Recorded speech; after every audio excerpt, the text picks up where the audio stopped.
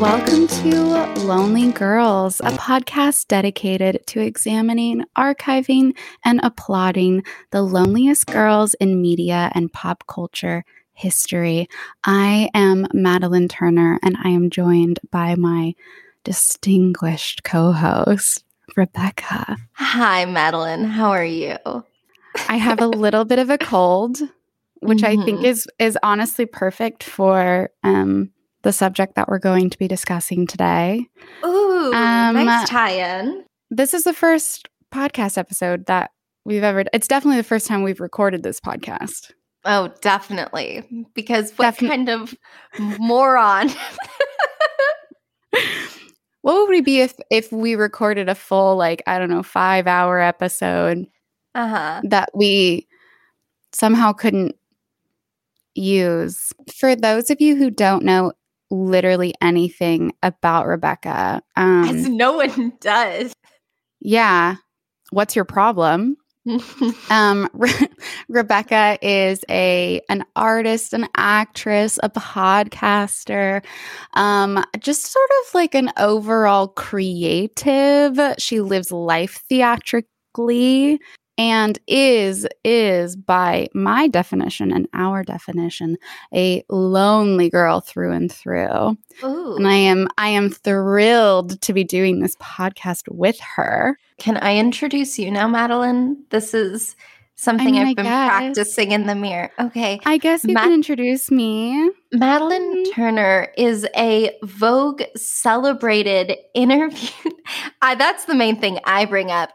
She is a music video director. She is a filmmaker. She is an artist. She's an icon. I don't know. She's also an esteemed podcast guest. I am going to suggest this till the cows come home, y'all. Please listen to my interview with Madeline Turner from the beginning of 2021. Let's talk about, I think, having two true lonely girls interact is fascinating. Yes. However, we should probably give everybody, this is our thesis episode. We are here we're here to guide you into our concept. And we're here to indoctrinate you into the cult. Yes. And this is our Lonely Girl thesis beginning episode. This all began... pitch. Yeah, this is our pitch to you. Let us sell you on the fact that this is a thing. It's a thing. Yes. You were saying it started... So it started, besides us just meeting and recognizing a similarity there. So this all started, I think, with I think we both knew we wanted to make something with each other. But so we were kind of gently pitching things, but not actually saying we should do something. And one day somewhere in our Instagram DMs, we started talking about lonely girls. And then both of us were like, this person, this is a lonely girl. Yes. And they were a lot of people, a lot of characters that we grew up with. And I think through sharing those, which I guess we'll share on the socials.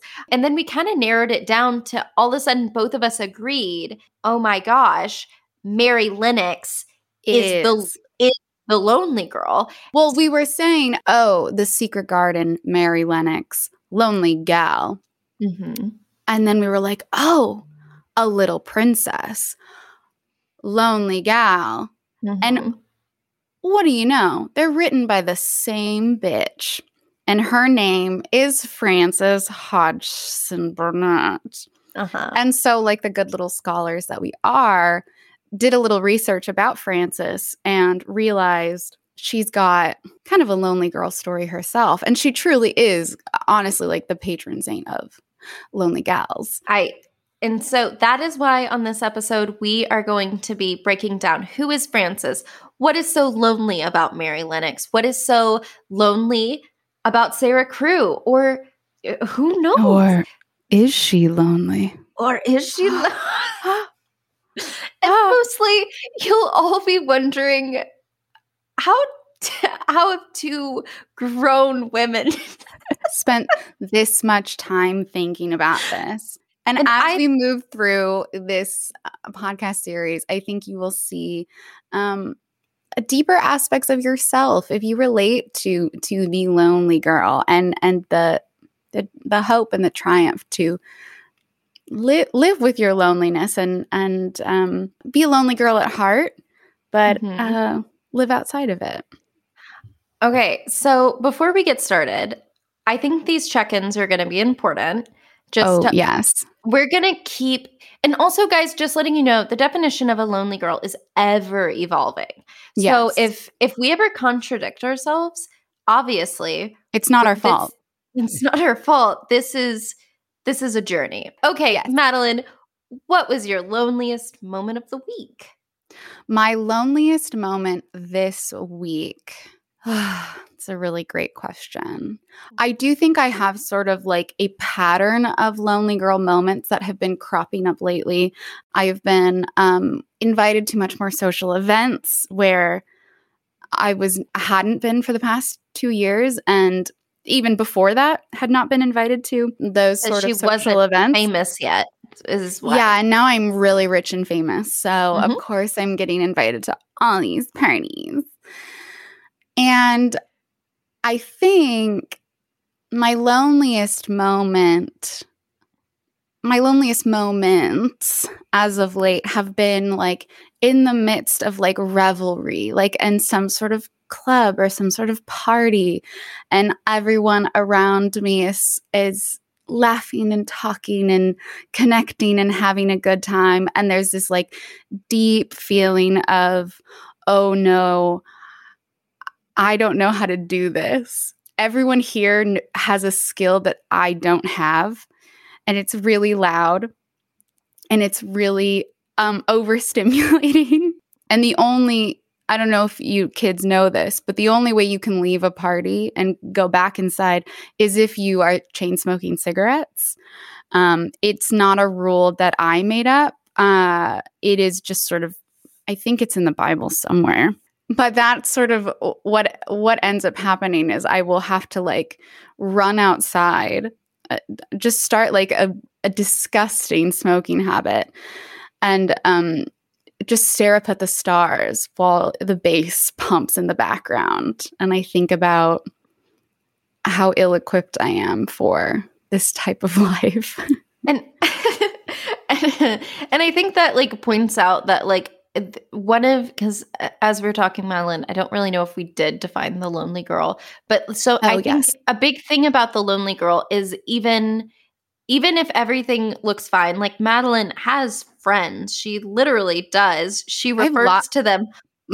It's kind of crazy. And she's very enjoyable to be around, but I think it's that more intrinsic, there's a truth inside of the lonely girl that we think there is something intrinsically other about us, or there is something that we don't get that everybody else does, that whether it's true or not, whether like I've reflected back on high school about how lonely I was, and both of my two best friends from high school are like, Rebecca, shut up. Like we were your friends the whole time. No, exactly. Like I will look back on my high school the entire time. I'm like, nobody knew who I was. I was so lonely. And like people definitely knew who I was, and they were nice to me. And like I had friends, I had people that would like regularly check in on me, but it was this feeling of like, I am other, I am alienated, alone in a crowded room as a way of existing. Can you tell me the story that you said you wouldn't tell me until I'm so excited. It's honestly not even dangled it in front of me. It's honestly not even it's not even that exciting at all, but like just for frame of time reference, The Batman was released in theaters this week. And so if your TikTok, if your Instagram, if your Safari News, if your CNN News app has been flooded with Robert Pattinson content, it's probably because this film has been coming out and he's everybody's newest little darling. Has he always been our little darling? Kind of, yeah. Yeah. Not mine, though. This is a new little I mean, I don't think I was like a Robert Pattinson stan, but I never discredited him. I was like, no. He's a good guy. But like as of late, I've been like, oh, he's a darling little freak and definitely certified lonely girl. So I was out on the town on a Saturday evening, and I was invited to a birthday party that was taking place at Tom Tom. And Tom Tom is one of the restaurants owned by Lisa Vanderpump. So if you are a Vanderpump gal or guy, you'll know what I'm talking about, and everybody from the cast was there. But as I am entering into this wild party, a man wearing a baseball cap, like a beige hoodie, beige slacks, I think, and sneakers, like walks past me and like leaves. I don't think anything of it until my friend grabs my arm as tight as she possibly can. And she goes, "That was Robert Pattinson. Robert Pattinson was at this party. He just passed by you." And I look back and I'm like, oh my gosh, there he was. And he was dressed so stupidly. And it makes me love him more. It makes me love him more. It's quite specific. Rebecca. Yes. We've talked enough about me and my loneliness. I would love to hear what your loneliest moment of the week was. Yesterday was pretty lonely. So, you know, when you're around people you know and you love, either family or people who feel like family. Yeah, totally. I totally know that. No, yes, yeah. I do. We do. Both. One of our bonding things is we love our families. It's kind of lame. I know. It'd be so much more chic if we hated them. Right. But we're family gals. So I was with my sister, but then also my best friend who I've had for a very long time and her sister, and like we've all done Thanksgiving together. So they are my family. And there is something so awful about leaving the people you're comfortable with. Yeah, it's the worst. It's like, and I was telling Annie, my best friend, I was like, I'm getting emotional, and Annie was like, no. And Mary's like, no, Rebecca does not. My sister, she was like, she doesn't separate well from people she feels safe with. Because it's all really quick pause. This is like the fourth time we've brought up Mary on the podcast, and it's only the first episode. I do feel like we should be doing something like a Hail Mary every time we talk about Mary on the podcast. Like, I do think like she deserves I don't know, like a sound effect or just sort of like an accolade of her own, because she truly is.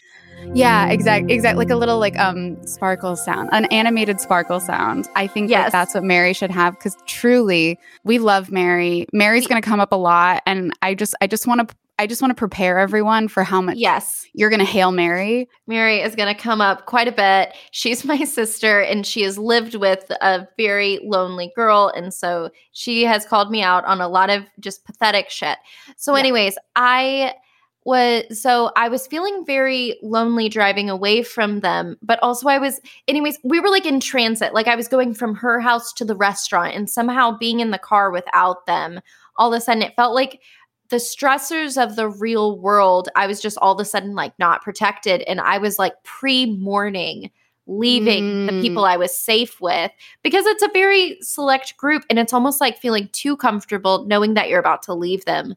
Once I go back into the real world, I'm fine. I'm a big kid, but it's the lead up is sad. And so I feel like I don't think Ed Sheeran is a lonely girl. However, no. However, he does write songs. He makes music for lonely girls. Oh, for sure. And so I must say, I'm trying to get over something. So I'm not allowed to listen to music. I listened to the song Shivers by Ed Sheeran like 50 times in a row, and it was wrong.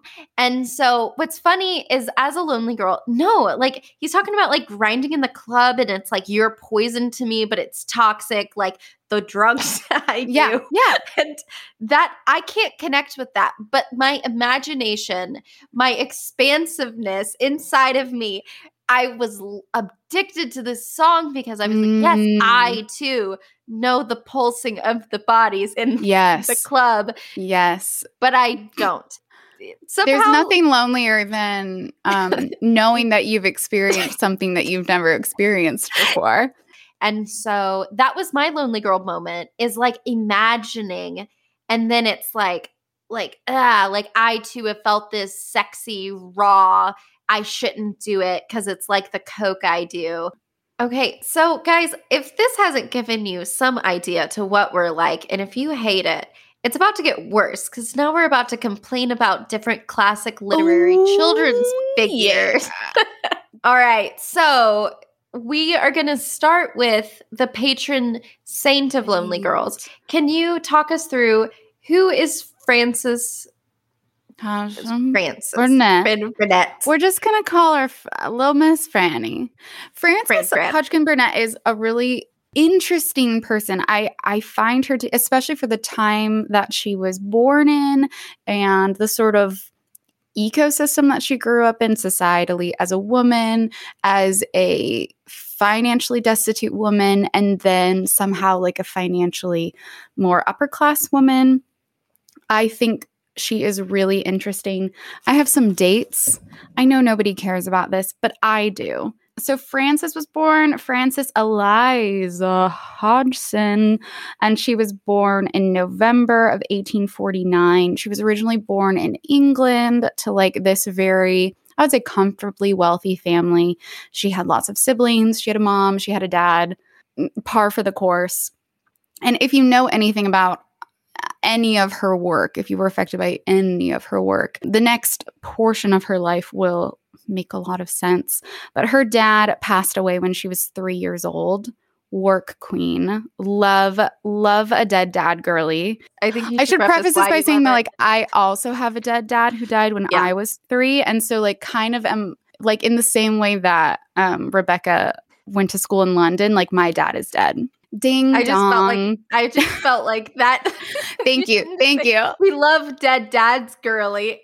Anyways. We love dead dads. I think it is sort of the dead dad to lonely girl pipeline is something we'll bring up as time goes on. But she went from this very comfortable lifestyle in England with her family and mother and father. And then immediately once dad passed away, because it was the 1850s, basically, the family went into absolute destitute poverty and they ended up having to move to America.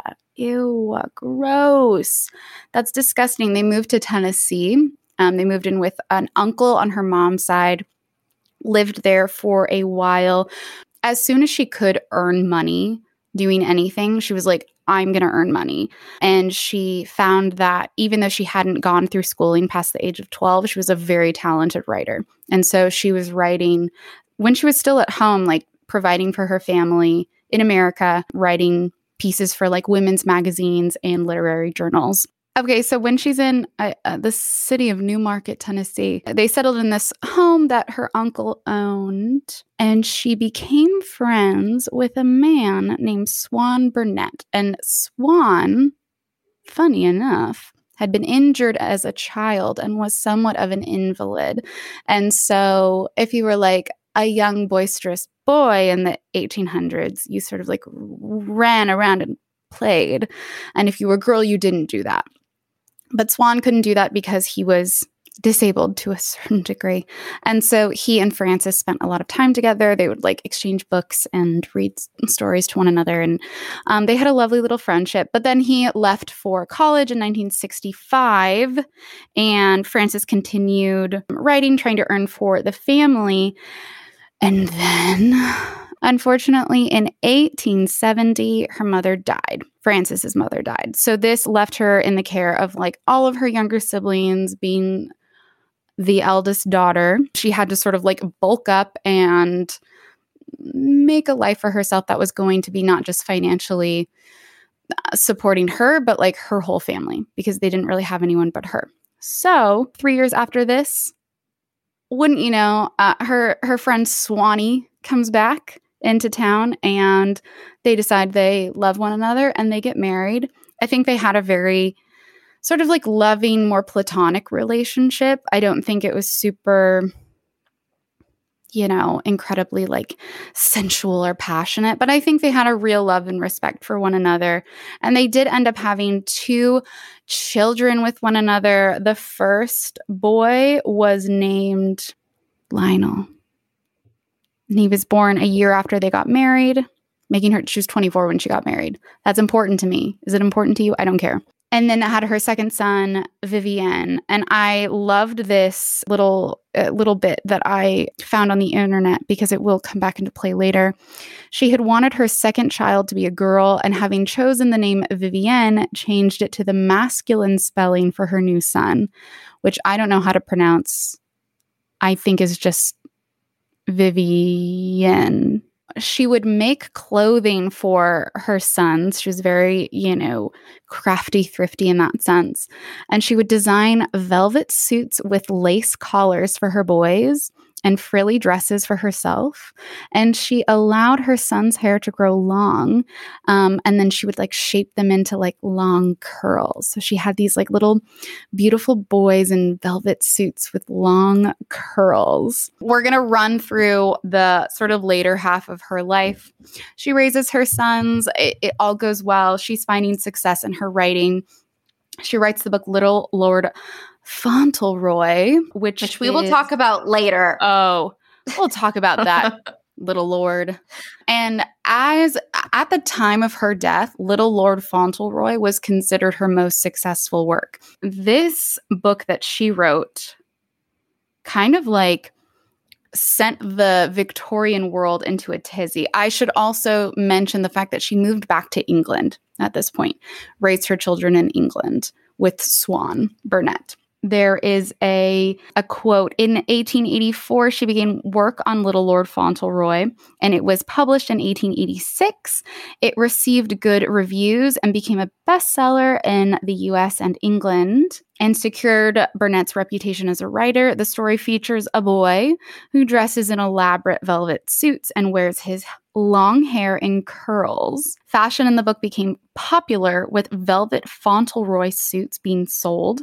Other Fauntleroy merchandise included velvet collars, playing cards, and chocolates. So people kind of lost. I mean, Fauntleroy core was big for, I don't know, mommy bloggers. I see it as sort of the sad beige child, a version of that. I'm going to dress my little boy in these gorgeous velvet suits and curl his hair really long and let him be, a wild, darling angel child. We push on to the later half of her life. She writes A Little Princess, which does well. It started off as a stage play and then became a serialized work that she published regularly in magazines and then formed into a full book, the book that we know to this day. Her and Swan's relationship was very straightforward. There was not too much upheaval between the two of them.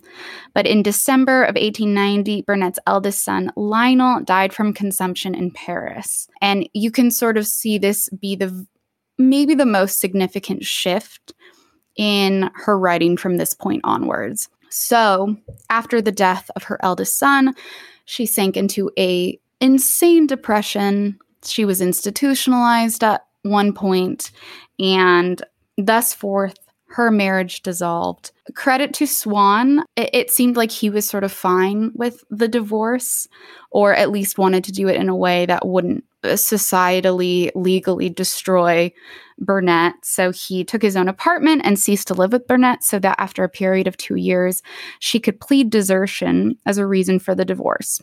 We enter into our next era, which is the Maytham Hall era. And this is kind of Burnett's, I would say, I don't even know how to describe it. It's sort of her wild child era. She lives in this gigantic estate called Maytham Hall. And it's this sort of Gothic estate with lots of gardens on the property. She spends a lot of time in these gardens. She also spends a lot of time with an actor named Townsend. What's his first name? Stephen Townsend. And to be fair, prior to the divorce between her and Swan, she had already developed a relationship with Stephen. She was a writer of plays. He was an actor, a stage actor. And it seemed that there was something of you're a young, hot man. I am a successful female writer. I will write parts for you to play to help further your career, which honestly, like, go girl, like, get yours. Yeah, he was a muse. He was her muse. Stephen Townsend was her muse. At Maytham Hall, her and Stephen lived there. They sort of, kept a bonny court, as they say. They had a lot of artists and friends sort of visiting them. And this was, I would say, probably more of like a manic era for Frances. At this point, they weren't married yet and sort of scandalized the town that Maytham Hall was situated in, but eventually like succumbed to peer pressure / probably just the desire to get married. And they did get married, her and Stephen Townsend.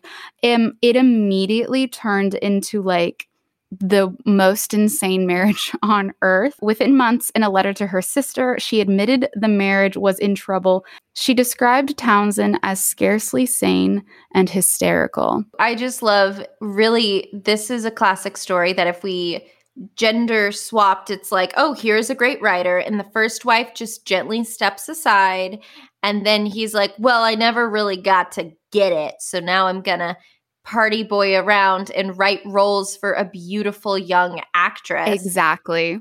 And then he's and like, then she's insane. It really is like, Frances is kind of like, I mean, for lack of a better word, kind of a girl boss. Yeah. So she spends the like later portion of her life. Her marriage with Townsend is not going well. That dissolves eventually. She ends up getting institutionalized. I wouldn't say getting. She admits herself to... Checks herself in. She checks herself in and stays away from him for a period of time, thinking that like, oh, I'll work on myself and it'll be better. And then she goes back to him, and within like months, she's like, no, we need to end things. She divorces him. And this is the period of time where she writes A Secret Garden. As someone who is a creative, who hopes to create things that are good and great, the idea of someone creating something as special and as poignant as A Secret Garden in the later years of her life, and it being sort of this culmination of what she's experienced, her growth internally, and what she genuinely believes, her internal philosophy as a writer and as a person, as a mother, etc., I think is so beautiful and inspiring, because it truly is, if not, I mean, definitely her best work, but one of the best children's books ever written in the last few centuries. She died October 29th, 1924. She lived till the age of 74, and she was buried in Roseland Cemetery, and her son Vivian was buried nearby when he died in 1937. And that is the life of our patron saint, Frances Hodgson Burnett. Burnett. Loud. Burnett. Ended strong at the end. Thank you so much for doing it. I enjoyed it so much because this was the first time I've heard it. I just imagine, though, her being buried in like this beautiful, like lacy, frilly bed jacket. Like, that like, because aesthetics are important to both of us. Yes. And like clearly important to Frances. Clearly she was a woman of aesthetics, which also I didn't point out, but we should definitely talk about. Mm-hmm. Frances was never known as like a great beauty. At all. She would never describe herself as a great beauty.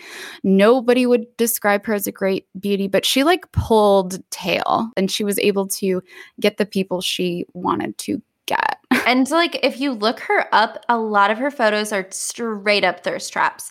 She is like lounging, and like the cleavage is here and it is up, and she is ready. And I think that endears me to her even more. We were actually just talking before the podcast about people who just decide they're beautiful. And they're like, well, because I am very beautiful, I must wear a velvet gown. And because I am very beautiful, and I think when I'm feeling my most discouraged, I'm like, well, because I am very beautiful, I must take great care of my skin because, I'm so beautiful. I have to preserve this beauty. Okay, so let's talk about A Little Princess. Yes. Do you mind if I lead this one up? Oh, girl, you better. Okay, so guys, not meaning to brag, but I listened to all 3 of these books I did not. Within a week, right before record. Literally, I finished Little Lord Fauntleroy, and they were like, the end. And then I called Madeline immediately, and I was like, ah! Anyways, A Little Princess. So it is about the most darling, perfect girl in the whole wide world. Her name is literally the whole world. The whole wide world. One thing that comes up, and Madeline educated me on, is India comes up in both A Little Princess and Secret Garden. And it is because there was a very much an otherness about India, which then also to them meant magic, something mysterious, something very other. Sarah. Oh, Sarah. Also, sometimes we might say Sarah when we mean Mary because those names are too similar. They're the same name. I'm sorry to anyone named Sarah or Hail Mary. Hail Mary. They're the same name. So, anyways, Sarah shows up. She is the most darling, beautifully dressed girl. Her mother is dead, and it doesn't matter because she has a daddy who loves her so much. And her daddy is taking her. I'll switch it to dad. She has been taken to the girls' school that her mother went to, and he has to go back to India to take care of his diamond mines. Let's just say that one more time. What does her daddy own? Diamond mines, like mini diamond mines. And he's already rich. He's just invested in the diamond mines and he's going to get richer. So he takes her to the school and he's like, please take care of my little princess. So she's treated like a little princess. Then, surprise, it's her birthday party.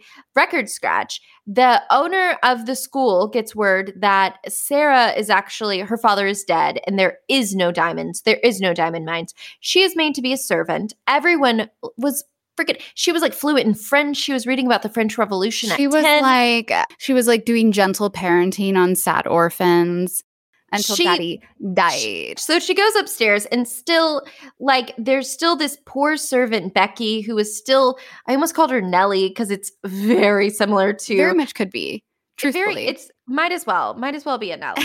and so like Becky is, when she hears the sad truth that Sarah has now been condemned to be a servant girl, she is heartbroken because she is obsessed with Sarah. And like they make a point that Nellie is older, but she's not very smart. And so she still reveres this tiny child. There's Nellie's another dumb bitch. Oh, we're calling her Nellie. It's Becky.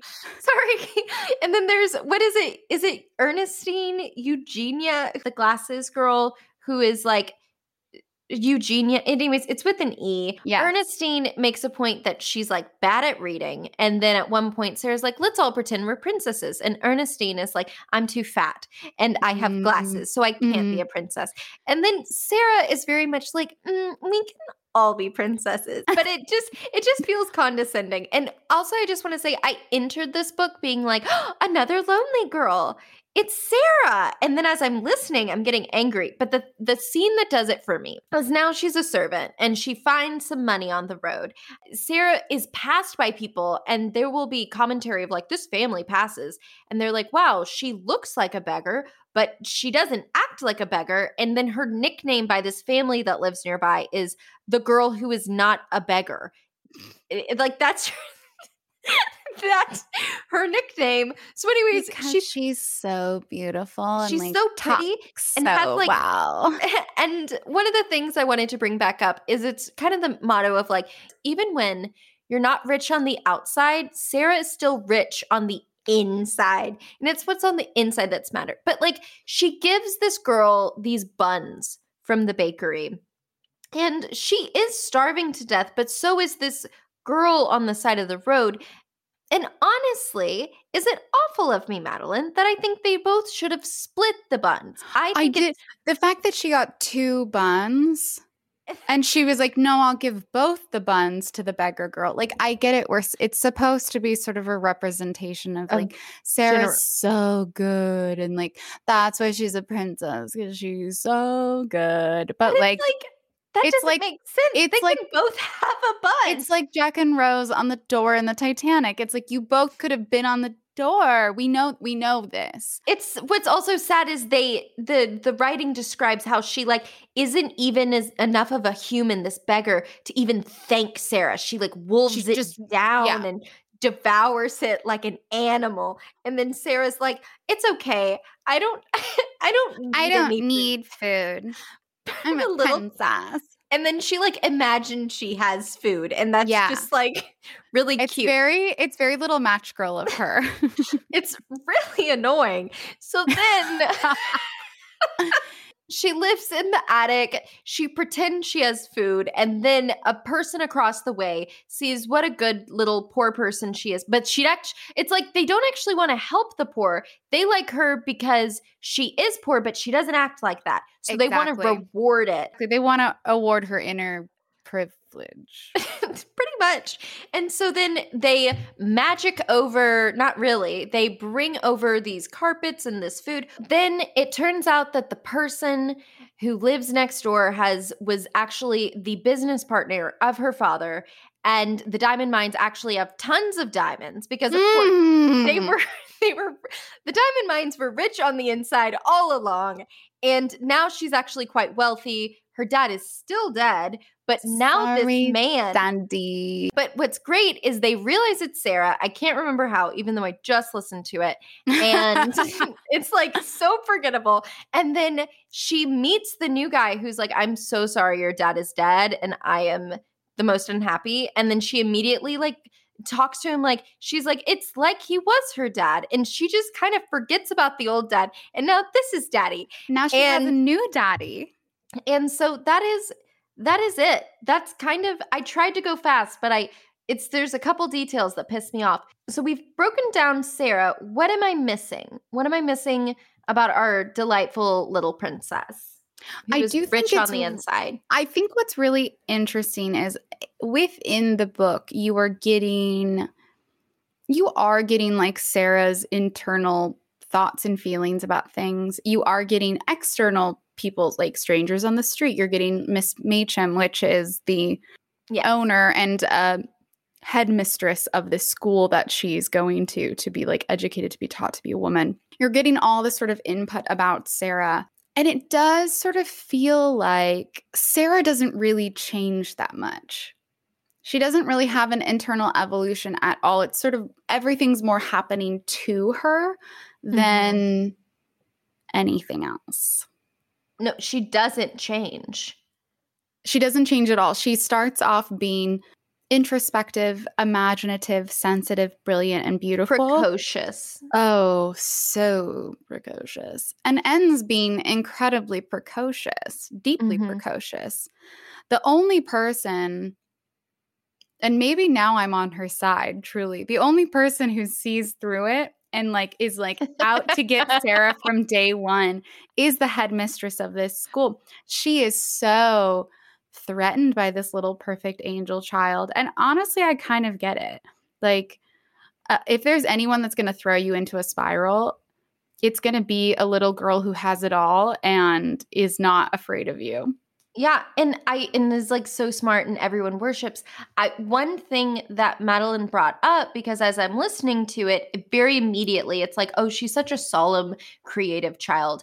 And I realized I think a lot of lonely girls in the real world read this growing up, and I loved A Little Princess. Yes. But it's because I think Sarah is what a lonely girl wants to be, is that even though we feel like, oh, I'm so different, we love the idea that everyone is actually watching us and being like, who is that beautiful little girl? Yeah, and everyone is fascinated by her. I think that's, Madeline pointed out, the Sarah Crew is who a lonely girl wants to be, is admired for no reason instead of feeling like an outsider for no reason. Yes. And I do think when you look at if Frances Burnett is the patron saint of lonely girls, I think it would make sense that the beginning parts of her repertoire, her sort of like catalog of writing is going to be a much more idealized version of herself. Frances wants to be. She lost her father. She wants to be this noble, beautiful child who everyone loves and admires the whole time. Like, this is also her fantasy, and it makes so much sense it came before Secret Garden. So she wrote Secret Garden when she was in her 50s. And so this is post the death of her child. This is post sort of like the rising and falling of her like literary success. This is post both divorces. And Secret Garden is the writing and publishing of Secret Garden is post the whirlwind of her life. You can see that so clearly in the way that she writes this main character, Mary Lennox, who I think a Little Princess could have been saved if the main character hadn't been beautiful and likable from the start. Yes. I think if when she had lost all her money, she had learned to be good and if she had started off being very petulant and spoiled, but charming, had this sort of like the same charisma that brought people around her, but it was selfishly motivated. And then Sarah had lost all her money and her family and everything and humbled herself and had learned how to tap into that goodness in spite of it all. That would have been such a more compelling story. Then she could have remained beautiful. She could have remained incredibly beautiful. But if her heart had been different and then evolved over time, I would have been like, oh, this is a good film. This is film. This is a good book.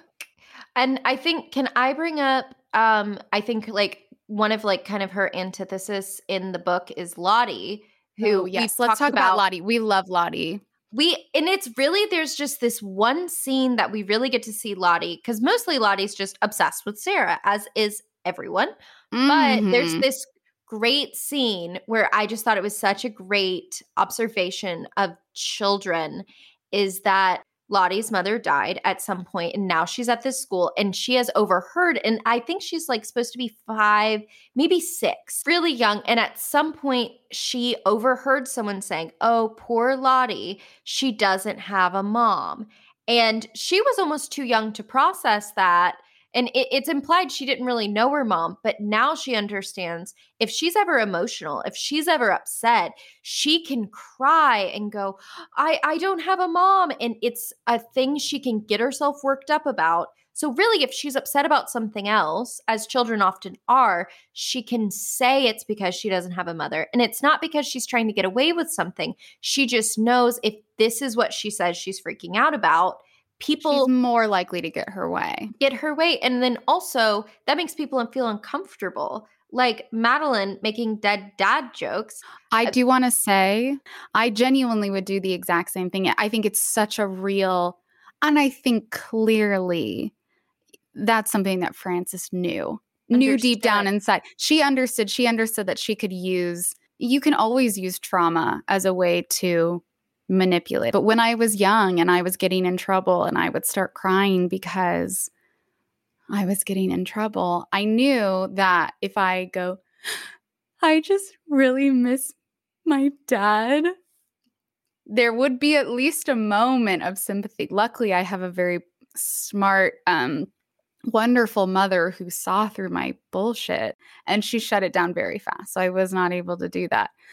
But I think it's a great observation. It's such a good observation. And I think what I love about Frances's work throughout her entire discography is that she writes really dynamic characters. And even though Sarah Crewe is not, we'd like her to be a little bit less perfect and everyone to be a little bit less obsessed with her, she is a much more dynamic child's character than many that you see in writing of the time or even now. Oh, that reminds me, trying to use my college education for something. Seriously. So Fanny Burney wrote, I think they're called Book of Manners, and they had a big influence on Jane Austen grew up reading Fanny Burney, and it had Fanny Burney and then Frances Burnett. Franny Bernie? Ooh, look at that. Franny Francis. Well, except Fanny Burney kind of sucks because she has these leads. I think mine I read was Evelina. And it was very much what they would do is they're like, here's a pretty, pretty girl who is rich. And you're like, okay. And then she is thrust into a social situation where like a duel happens outside of the opera and into her carriage. And she must now, as a perfect person, respond perfectly. And then it is like a manual to a girl being like, hey, if a fight ever acts like this, you must make sure to be gracious like this. And it is a character who is already perfect, and then it's going to take you through society and show you how to behave. And A Little Princess, I thought reading this, I was like, this is definitely a book of manners. This is a book. Yes, this is a book of manners. Yes, this is a book you show to a kid and go like, why can't you be good like Sarah? Okay. So, also at one point, I just need to point out all my bitchy moments. At one point, they say about Sarah, she, quote unquote, she almost died of loneliness. And I wrote that down and I wrote down next to it. No, bitch. Count. I said, she doesn't get it. And I just wrote with the scene with the beggar girl, Mary would never. Mary would either take all those biscuits or she would have split them like a decent, smart She human. would have had a little bit of logical thought put into it, which I think perfectly brings us into the next portion of our episode, which is talking about Frances's final work, her magnum opus, if you will, the best children's book ever written, A Secret Garden. And our pivotal character, our main character, Mary Lennox. Why don't I take us through like the first half of the book and then we can dive into the second half? Let's do it. Okay, so Mary Lennox is an ugly little brat whose parents hate her. And she's so sick. She's yellow and skinny, and everyone tells her literally every page how ugly she is. They're like, your mom was so gorgeous and your mom hated you because you were ugly, which like work, honestly. So Mary Lennox is 10 years old. She's living in India. Again, the romanticization of India. She is raised by ayahs, which are Indian nannies / caretakers. Her parents never see her. Her dad is like a dad, and her mom is in so many words like known to be very beautiful and sensual and almost like flirtatious to anyone and everyone. Like she's her mother is like coquettish. Yes. Mary is not that. Fun record scratch. Both of her parents die. A plague breaks out in India, and everyone in the entire encampment that she is a part of dies. Mary does not truly feel one way or the other about it. She's kind of just pissed that no one's there to like dress her or like give her breakfast or wake her up. So she's taken a series of events lead her to, what's the name of the house? Oh, gosh. Mistlethorpe Manor. Great name. Mistlethorpe Manor. She is taken to Mistlethorpe Manor, which is the estate of her mother's twin sister's husband. So it's her uncle by marriage. Now her aunt has died, and her uncle is sort of this despondent, angry, humpbacked bachelor who never stays at home. And Mary is sort of cooped up in this large, sad manor with now cold weather and hearty English food and people who make her dress herself. So Mary goes into the situation and she's sort of not having it. She's a little peeved. I get it. But what I like about Mary is she never really faults anyone for thinking that she's ugly and terrible. She like kind of knows it. She's like, yeah, no, I'm ugly and terrible, but like, give me breakfast. Put on my stockings. Who do you And think you are?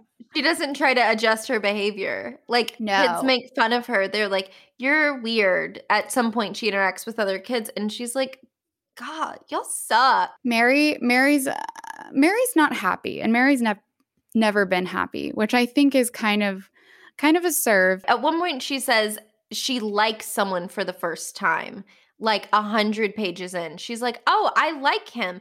I've never liked anyone before. Anyone for the first time. So she's forced to do all these things that she hasn't had to do before, like go out and play.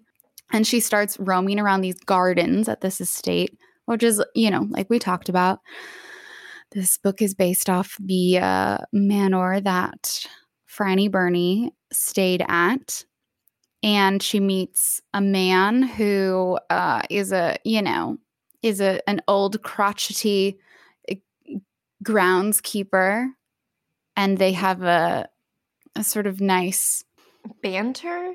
Yeah, they've got a nice little banter going. I think she likes the fact that this man doesn't take shit from her. Yeah. And he kind of likes that she's just this little uppity queen. Who does she think she is? And they're match made in heaven. They're both kind of miserable. Yeah. And they're not threatened by, I think they're not threatened by the other one. Yeah, I think he's the first person she ever likes. And then there's What is Robin. his name? I can't remember. What's the groundskeeper's name? Is it Tom? Is it Bernard? No. Is it Ashley? I don't know. No. And all while this is happening, when Mary is in the house, so there's the distinct difference between her being in the gardens, being outside, getting healthier, getting fatter. They use the word fatter. And then being inside the house and at night hearing these cryptic, spooky ghost sounds of someone screaming or someone crying. And she's told by the lovely servant Martha, that it's just the wind howling along the moors. But we learn that's not to be true. Would you like to take it from here, Rebecca? I would love to. This is me saying I think this is the middle point of the story. I think it's about the middle point. Thank you, because now I get to talk about my favorite scene. I am about as good at lying as Martha is. I'm a bad liar, and so is Martha. And Martha, as we discover, Dick. What's the Dickon. Dickon. Nope. So Martha has a magical brother named Dickon, and I'm still trying to define out of all the definitions that Madeline and I have been creating. I don't know what he is, but we love him. And it's weird because he also is magical. Everybody is instantly obsessed with him. Literally, Mary hears about him, and she's like, I like him. He's on my very short list of 4 people I like, and she hasn't even met him yet. She's just he's this magical boy who plays the flute, and all the animals are obsessed with him. Even animals are obsessed with Dickon. Everybody loves Dickon. His name is Dickon. But Dickon is check out these squirrels. And everyone's like, I love them. And he's like, whatever, squirrels. I'm going to play my flute. And it's that annoying thing where he doesn't need approval from anyone. No. And it's not really going to change his life. And he's just vibing. I love Dickon, but also if I met him in real life, I would be like, I don't trust that boy. Because I'm jealous. Because I want to be him. Maybe his definition, it might be magic boy. We might throw some more. I think we need more people that fit into whatever category Dickon is to figure it out. Yeah. So anyways, okay. So she finds out that there is a garden. It's like a wall. No one has been in. No one really talks about why nobody's gone in. And it's a mystery. And the gardener dude is the one that tells her. So instantly she becomes obsessed with it, and we don't know where the key is. So she's about to meet her uncle for the first time. Her uncle. So this is my favorite detail. Has she found the key to the secret garden yet? I think she has. I don't know. Kids are crazy. Sometimes they just find keys to gardens in giant manors. But also, let me say, she's doing nothing all day except like trying to find this key. Like if I had all day just to wander around trying to find a big ass key to open a wood door to a garden, it might be easier than we think. And also she has no plans of ever going to school or anything ever. Her whole life is in front of her to eventually find a key. So she finds the key and quite quickly, which is awesome because I think a lot of books would be like, now it's the search for the key. And the whole book is about finding the key. But actually, the key, she gets in pretty fast and but no one is allowed in the garden. And this is why Mary's a little sneaky girl. She is called in, and this is my favorite scene, I think, in this book. She's called in to meet her uncle. He's been off traveling. We don't really know what. And besides escaping the pain of his dead wife, guess that's the thing. I mean, so she's called in to see Mr. Craven, I believe. And there's a detail where she has, since being in the garden, being on the ground, she has become fatter. They just say that constantly. She's become a more interested girl. But then when she's summoned to see Mr. Craven, it says she transforms back into a plain, ugly girl again because she's scared and nervous. And I thought that was such a beautiful detail that she doesn't – it's not that she's become – her appearance has changed. She has put on healthy weight. She has gotten sun. So she does look better, but it's actually going into a room with someone she's scared of. She's nervous. She's uncomfortable. And that is actually what transforms her back into this ugly child, even though people have been complimenting her appearance. And the uncle actually likes her and she livens back up. And he's like, I'll give you anything you want. Then she goes, what is it? Love that. Okay. But I think he I think he's not charmed because she's Sarah and delightful. He's charmed her. by like her spirit, like her sort of spunk. Yeah. And she asks him for a bit of earth. So Mary is about to introduce us to, we're now showing you that it's a gender neutral thing. We're about to meet another lonely girl. And his name is Colin, and it is her cousin, and she didn't know he existed because it's just like in the beginning, when everyone died in India, people didn't even realize she wasn't around. People forgot about her. There is a fear that he is going to be a hunchback like his father, so he has been bedridden, and it's almost the fear of being a hunchback has made him sick in himself, and he is so fearful that he is going to become sick. And once again, his father won't come and look at him, like barely. He's basically been forced to stay in his bed, feeling terrible about himself, feeling that he is unlovable, he's ugly, he's going to die. He's going to die soon anyways, so what's the point?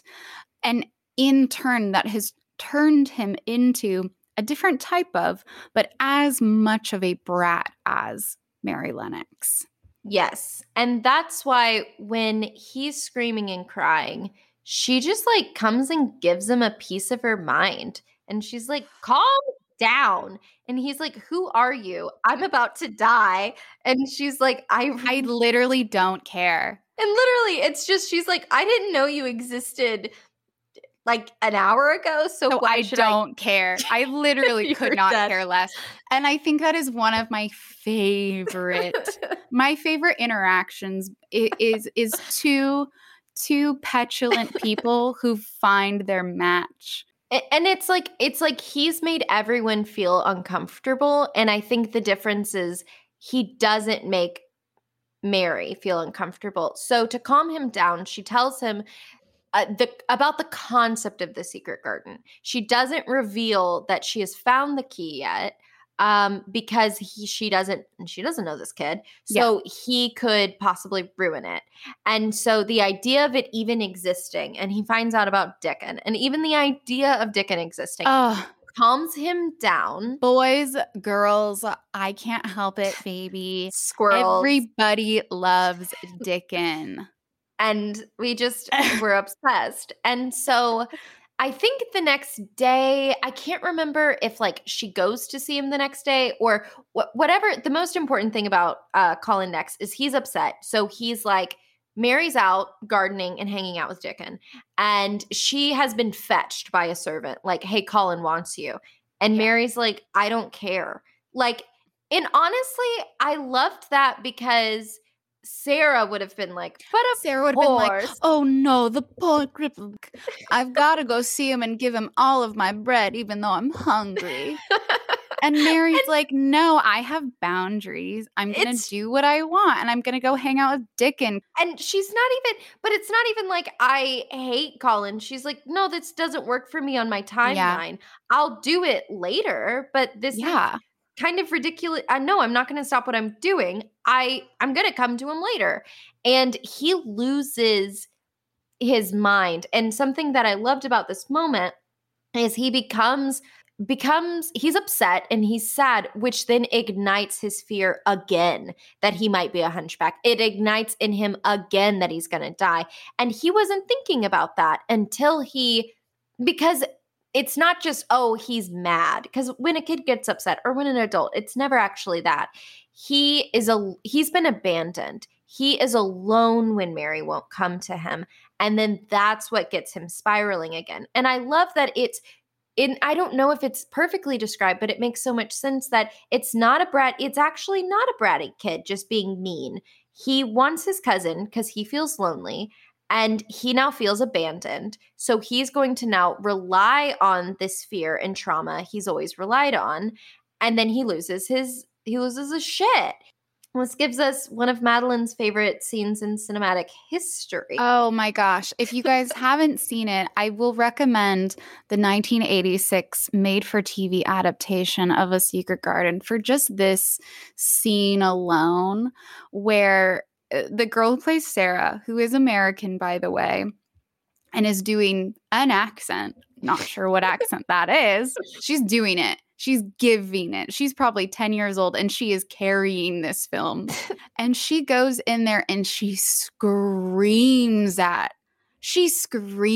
Colin. She's like, I can shout louder than you. I can shout longer than you. I can shout louder than you. So if you want to do this, if you want to go head to head, if you want to bitch off Colin, step up, do it.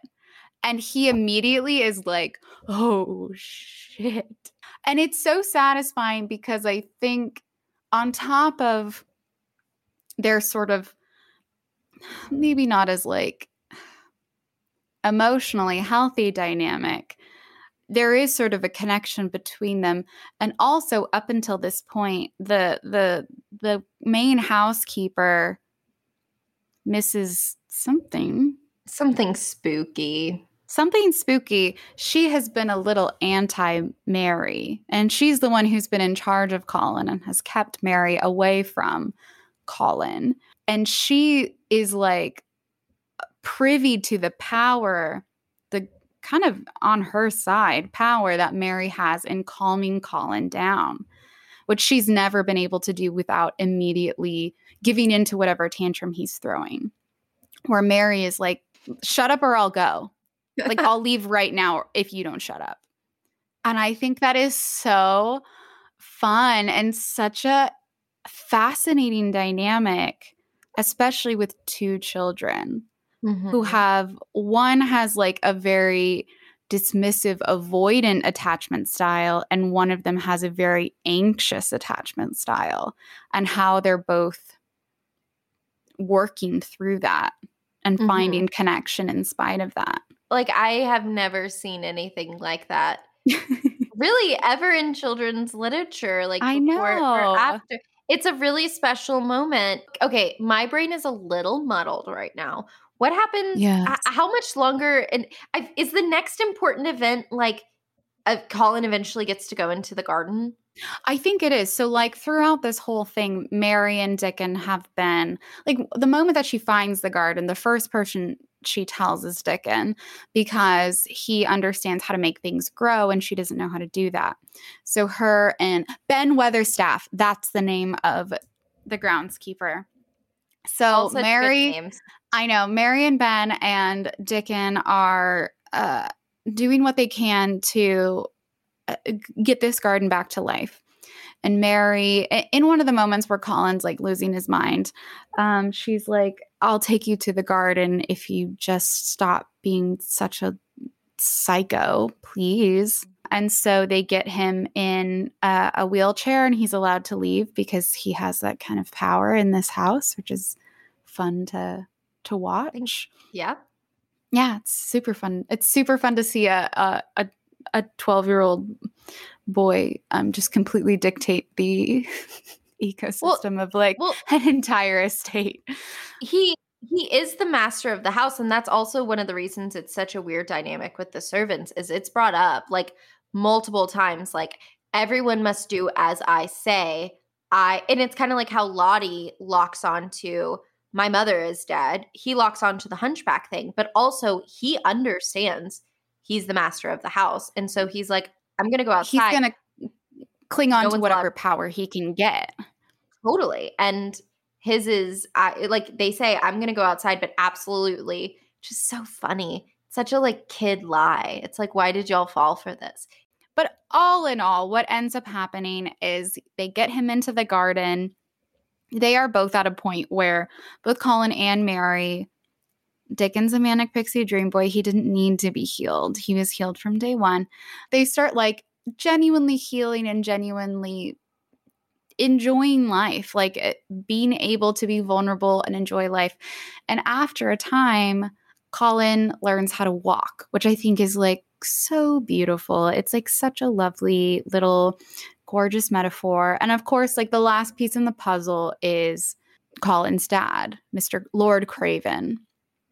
And in this sort of a little like, I would say, magical thinking moment, like the whole book is very magical thinking. One is like explicitly like a little spooky witchcrafty. Which is something Frances had adopted. Yeah. She was very into what I would say like at the time was known as Christian Science, but is sort of, I would say, more like homeopathic, sort of like integrating the spiritual with the natural world. That was what she was really into at the time. The kids do this sort of magical spell, ritual prayer chant, and it ends up infiltrating Lord Craven's mind, and he sees his dead wife tells him, you have to go to the garden. And so he goes back home immediately and he sees his son walking and they embrace and it's beautiful and they live happily ever after. And I'm sure Mary and Colin get married even though they're cousins. But like it's whatever. It's the early 1900s. Sometimes that stuff just happens. It's just in the adaptation. That's not a thing in the book. Oh, also in the adaptation, Dickens dies in the war.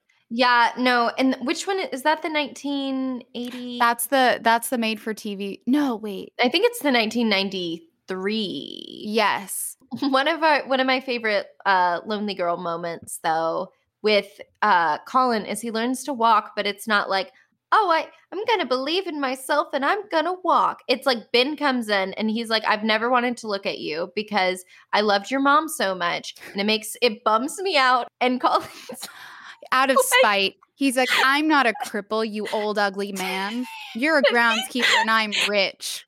He stands up and walks for the first time because he's so pissed off. Like, honestly, it hits so hard because I only learned how to parallel park out of spite in a very similar situation with my mother.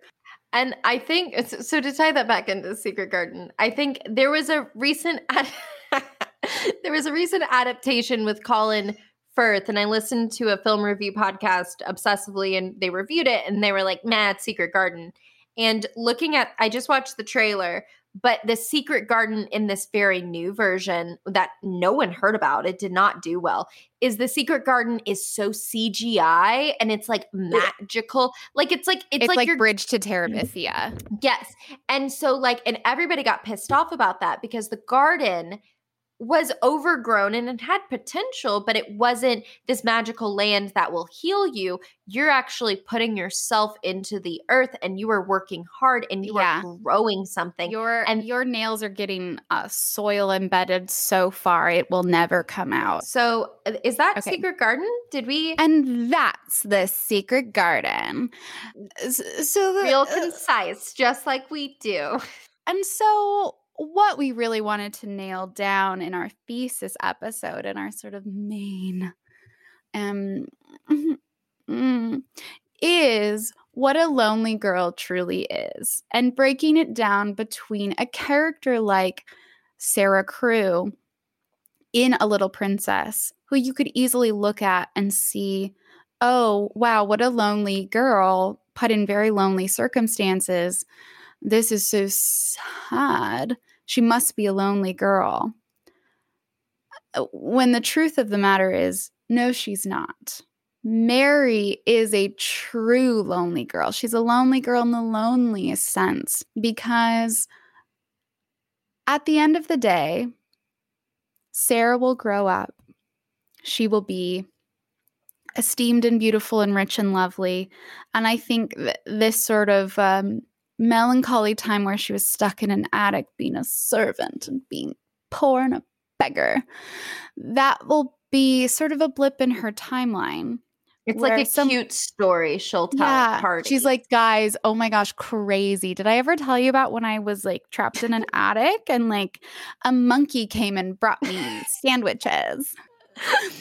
I just love that this podcast is founded on the fact we're making fun of a 10-year-old who tragedy has hit, and she handles it really well.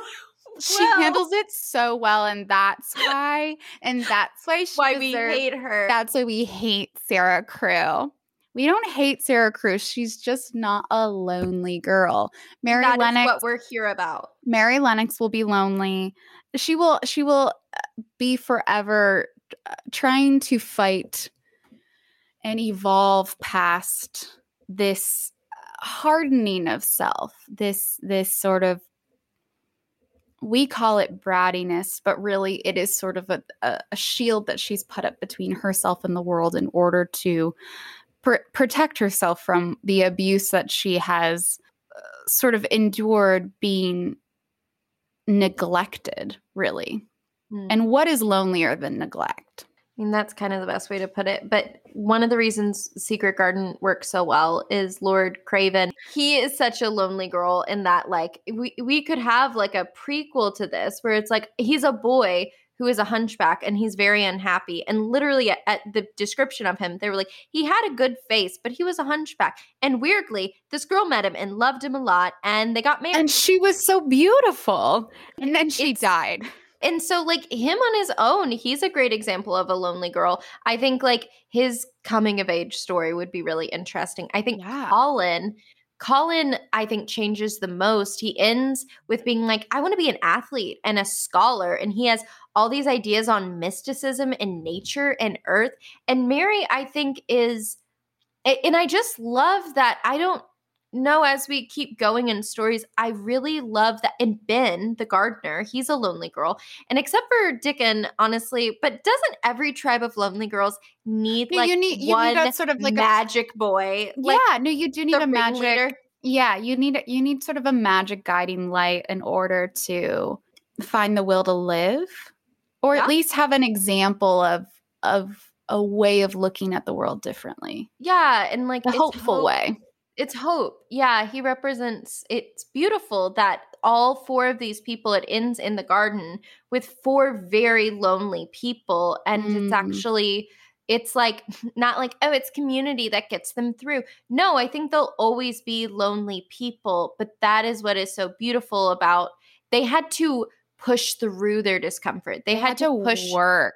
They had to work, and that is why they had to dig the soil. They had to fertilize. It's like such a metaphor for the human condition and like any sort of whether it's like tied in so directly to mental health or it's just a metaphor for self-actualization and like cultivating the mind.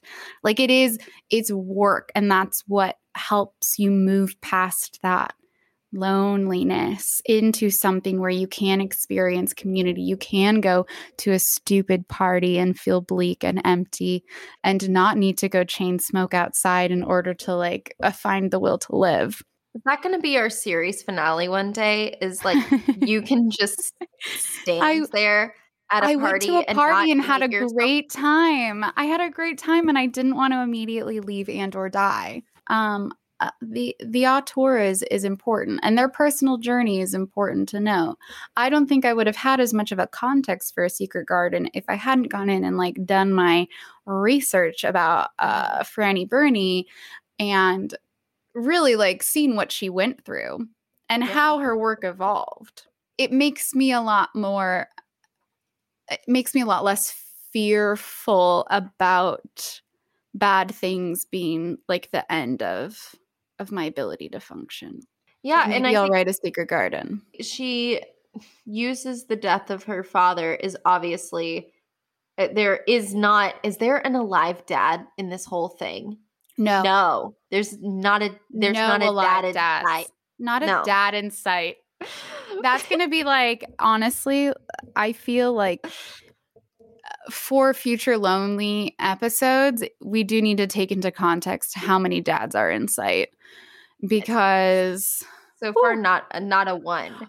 Madeline, thank you so much for Rebecca. Thank you. This has been a pleasure.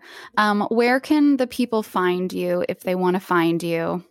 Well, I haven't decided to switch my username or not on Instagram. So just sort of throw your dice on Instagram and see if you can figure it out. No, I am at The Search for Pink on Instagram because I came up with that 6 years ago, and I might change it one day. And if not, I'm Rebecca Botter, B as in Bear, Otter, and that I have a podcast called The Search for Pink Podcast. I interview people whenever I feel like it, honestly, at this point. Word. If I want to become friends with them, like I wanted to become friends with Madeline, guys, don't use it. Worked. This is, yeah, I know. It's like, this is my trick. But also, guys, sometimes it doesn't work and it's awkward.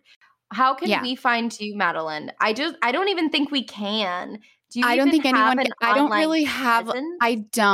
really have a presence online. There is this sort of weird little niche app called TikTok that if you felt like typing in my first and last name, I might come up. Also, if you went on Instagram and then typed in my last name and then my first name, you could find me there. Yeah, I hate social media so much. I hate it. I don't post on it because I really don't like it. I don't know if I believe you or not. We love attention and we want you to like us. Wouldn't it be great if we were both powerhouses? Oh, I would love like a mitochondria. Yeah. Okay, guys, we are literally paying for every second of this because we're recording it on a podcast platform. So we're going to get the heck off. Thank you so much for tuning in. We look forward to being lonely with you next week. Rate, review, and subscribe and send it to the loneliest person you know. All right. Bye. Bye.